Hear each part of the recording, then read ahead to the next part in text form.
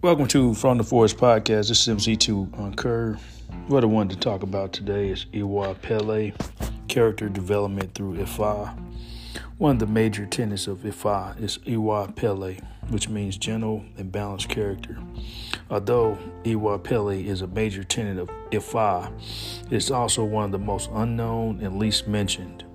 Initiates and non-initiates are encouraged to develop their character so they can improve their lives from the inside out. The Odu are filled with moral lessons that call for development of Iwa Pele. Irete Meiji develop gentle and balanced character in order to win the rope of life. Ogbe Osa, it is goodness that the divinity support. This historical account taken from the Odu, Ifan Osa, shows an example of why an individual should strive to attain Iwa Pele. Iwa Pele sits at the threshold of the development of the individual. It is only a beginning. Even though it is the beginning, it must be obtained before all other levels of development.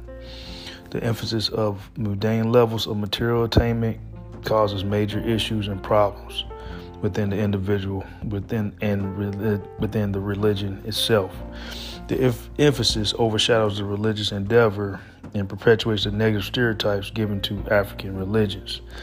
One must also take into account that the development of good character produces a shield around the individual who has attained it. Character is like an Orisha. If we behave right, it supports us. To not obtain it allows the negating forces to penetrate an individual's spiritual fabric and literally feed on them.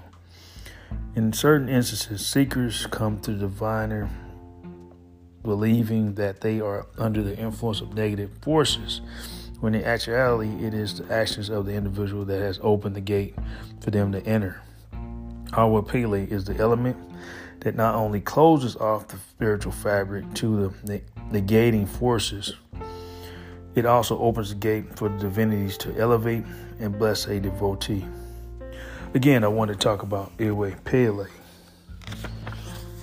character development through Ifa. Again, my name is MC2 on Curve, and thank you for listening to From the Forest Podcast. Thank you. Peace.